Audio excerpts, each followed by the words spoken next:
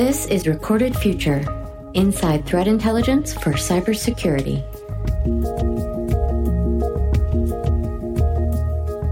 Hello, everyone, and welcome to episode 166 of the Recorded Future podcast. I'm Dave Bittner from the CyberWire.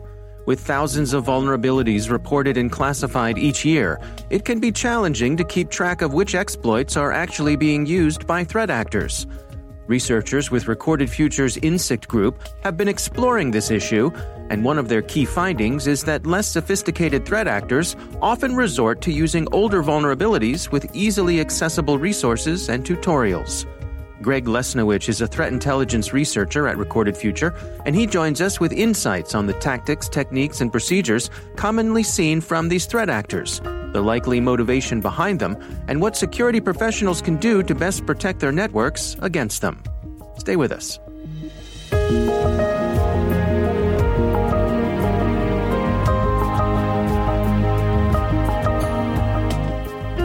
So we've put out a report for a number of years talking about the most exploited vulnerabilities year over year, based on our visibility, and we sort of wanted to pivot a little bit from that and continue to publish that finding that other people in the industry seem to have found useful, and dig into a little corner of it. One of the things that frankly drew our team to it was that we really don't have a ton of visibility into when something goes from being an actor testing it to it being used in an incident until it pops up somewhere else online, and someone can discuss it for a lot of that.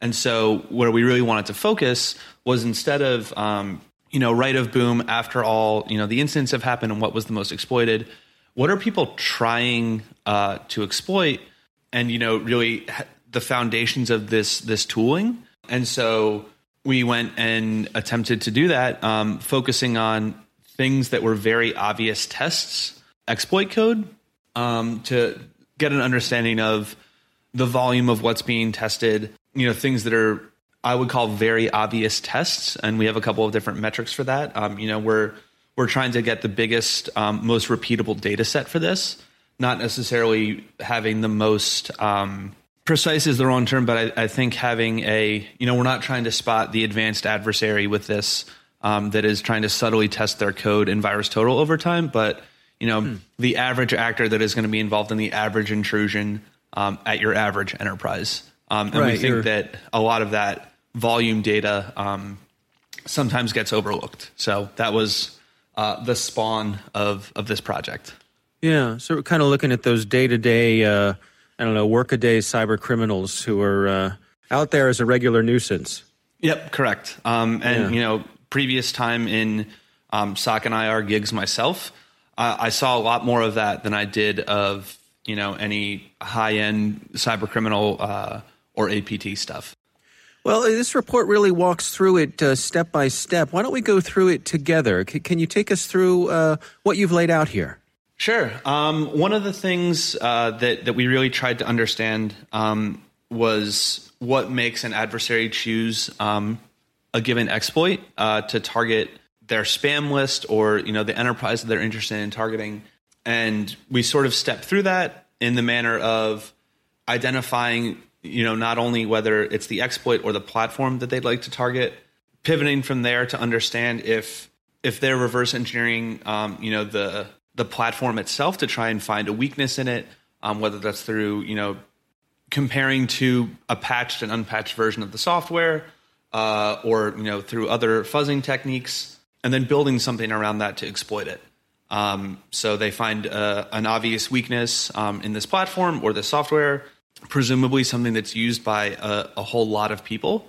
Hence the finding most of the stuff is Microsoft and Microsoft Office focused. And so from that, then the adversary then builds out, which can include red teamers and pen testers, and general security practitioners. This isn't just, the quote unquote bad guys. And from there, they have to then develop code that is actually able to exploit the weakness that they found. And then they have to test it. So they have to verify that not only does their code run, but it has the expected outcome of poking a hole in that weakness to then allow, whatever downstream effects they want, whether that's executing other code on the victim host, whether that's downloading another file, whether that's gaining additional privileges on the victim host. And now, from our visibility, the code testing was the biggest area of that we could see and really gather data on.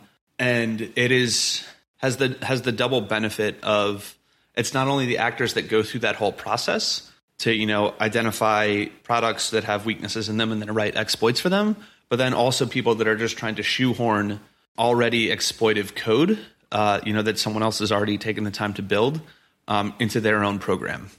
Well, let's dig into some of the details of each of these sections. I mean, when you're talking about identification, one of the things you point out is that quite often the criminals are a bit ahead of the game versus the general public. They have a little bit of lead time. Yep, they typically do. And some of that, I speculate, comes from the fact that someone will mention that they've exploited a client using a vulnerability that isn't public yet. But I think for the most part, they very much keep their ear to the ground and have their own, for lack of a better term, data gathering processes. It is frankly much simpler for a lot of them to turn something that is deemed a critical vulnerability into exploitive code than it is for a massive enterprise to put mitigations in place or patch for it. The term that often gets used for a lot of these things is one-day vulnerabilities. So after a patch gets issued, actors will then go and try and find a way to exploit that.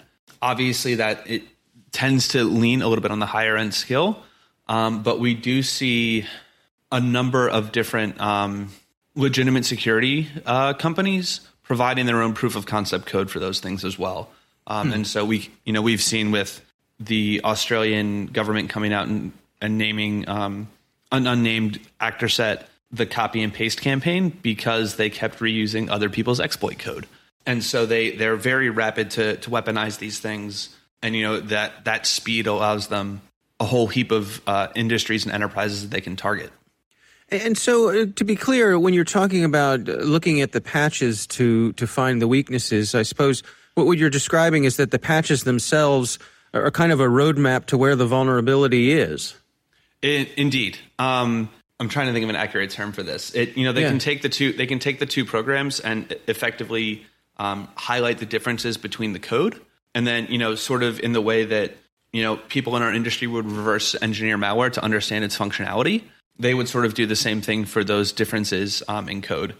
Obviously, for things like Microsoft Office or the Windows operating system, these are huge files that are pretty resource intensive to have the host go through and the term is diff effectively to spot programmatically spot the differences in the code, but that's effectively the newly patched code will generally it won't necessarily be commented saying this is where the fix lives. It won't necessarily live in plain English, but some very clever and determined adversaries that maybe have a little bit of self-hate can definitely dive in and figure out what changed and weaponize that. Right. A little too much time on their hands. Yep. Yep. Well, you dig into something here when we're talking about finding the weaknesses. You talk about fuzzing. Can you sort of describe that for us? What are we talking about with that? Fuzzing is an automated method to effectively test how a program responds to different inputs. And that could be across a litany of things, whether how the program is started. So most people are familiar with the double click, but is it launched by a command line process instead, and all the way through all the different programmatic inputs that a file can take to see if they can generate or cause the program to crash. And typically, the crash can give them some insight as to, oh, that's interesting. What was the last thing that was input automatically to test if this would crash? It allows them to then sort of troubleshoot and be like, oh, this was the problematic code. Okay, interesting. What? And then go from there and see what's handling it, that input code, and figure out what allowed it to break, and then really sift through the data and find a more specific target in there. So I suppose every crash is a potential attack surface. Yep. Even if it is just crashing the program with relative ease. I'm sure that we've all experienced that with, apps on our computers or smartphones that you learn after a couple times, oh, okay, I can't click these two buttons too quickly after one another because then the program freezes. Yeah. So this is just abusing that in a systematic, programmatic way. Yeah, another thing that you point out here is this whole notion that there's a cost-benefit factor here, that the bad guys, it has to be worth it to them in terms of, do they use off-the-shelf tools? Do they develop their own tools? Something in the middle? That's part of this whole equation. Absolutely. And I think, there's a general conversation in our industry right now about, open source security tooling. And I think that the challenge for defenders is that it offers these actors a free and well-maintained code base for this exploitation to happen. Obviously, developing custom code is an expensive endeavor. Even from just a time basis, let alone having to, if you're paying someone to do it. And so typically, you want to get the most, you're a business at the end of the day, whether you are operating for a criminal entity, operating on your own, or operating under, more targeted data stealing operations. The more easily that you can conduct something without getting caught, you're going to lean towards doing that. The more targeted something gets, generally, the more expensive it'll be. And so if you don't need to use the hyper expensive thing, and you can use the free thing, maybe that even saves you developing the expensive custom exploit. It allows you to have a very big return on investment. And, for the free open source tooling that's out there and some of the commercial off the shelf stuff, both in terms of general cybersecurity, offensive tooling, as well as the exploit tooling, stuff that's even free out there, the return on investment is huge because they haven't paid anything for it, other than trying to learn how to use it themselves or implement that code base into their own malware. Yeah. Help me understand the testing process here, because I imagine that these folks have to be careful that if they're running unproven code, if they go out into the world and try to use that on things, if the code is not correct, well, it shines a light on them. It might be that the jig is up. Yep, absolutely. And I think, part of it is verifying that their code works. And we see other actors using a test bed like VirusTotal to determine if their code, is undetectable to most antivirus companies. And in this instance, we see it much more leaning towards, does this exploit the thing that I expect it to exploit, or does it fail to run? And a lot of times, whether you are then selling that capability downstream to someone else, or if you're going to use it in your own intrusions, you want to verify before you get somewhere, and you do all the work of sending the phishing emails and all those sorts of things, that your glass cutter works, and you want to make sure that you're able to get in the way that you expect to, and not have to rely on A, other tooling, or B, sit there in a panic and say, oh, well, the rest of my plan worked and I'm just sort of stuck here in limbo without being able to exploit my target. Right. We spent all this money on the phishing side, and now there's no way for us to follow through. Mm-hmm. Absolutely. Yeah. What are the take-homes for you? What do you hope people leave with after they've read through this research? I think a couple of things. One, I hope that other folks, on the vendor side or in the industry, can take this as, a little bit of a base to work off of. And maybe that's finding, call it sexier iterations of much more targeted malware or particular actors that are doing this testing, through various artifacts that they leave behind in the malware. And I think from a vulnerability side, we see sort of two pockets of activity. One of them is obviously much more recent vulnerabilities. Curveball was obviously the most recent and the most tested among our data set. The weakness in the Windows OS related to how it handles code signing certificates. And the interesting thing is that we then saw a continued amount of testing of much older exploits, things that were written and released in 2012. My big takeaway from that is knowing where to focus your defenses. You can handle an incident, I think, that's very targeted, that comes in and targets, the latest CVE, because there's so much data around it and it's such a rare occurrence that you can get, you can put your best team on it, for lack of a better term, or your best analyst or whatever inside of an enterprise. And the rest of this stuff has been around long enough that it's still helpful to know that it's still being targeted. But I think that lands much more in the actors continue to have interest in it, whether that's red team, pen testers, and, quote unquote, real adversaries. But it is ripe, I think, for automation in the manner of either detection. I hate to just come tell people, oh, patch, that's the best solution. In a big enterprise, that isn't right. In a big enterprise, that isn't always a realistic answer. Having seen an enterprise attempt, fortunately, patch the vulnerability that ended up being used in WannaCry, the SMB vulnerability, about 2 months before WannaCry hit. I understand the value of it, but there were 24,000 hosts that they had to patch. And it was a few month-long project. Knowing that these are the vulnerabilities that actors are going to target, there are other mitigations that you can put in place, whether that's IDS alerts, if that's endpoint alerting, if that's pulling data from Recorded Future, or your preferred threat intel vendor to help you defend, or even something as simple as a Yara rule that sits on your mailbox to filter inbound mail that looks like it exploits that code.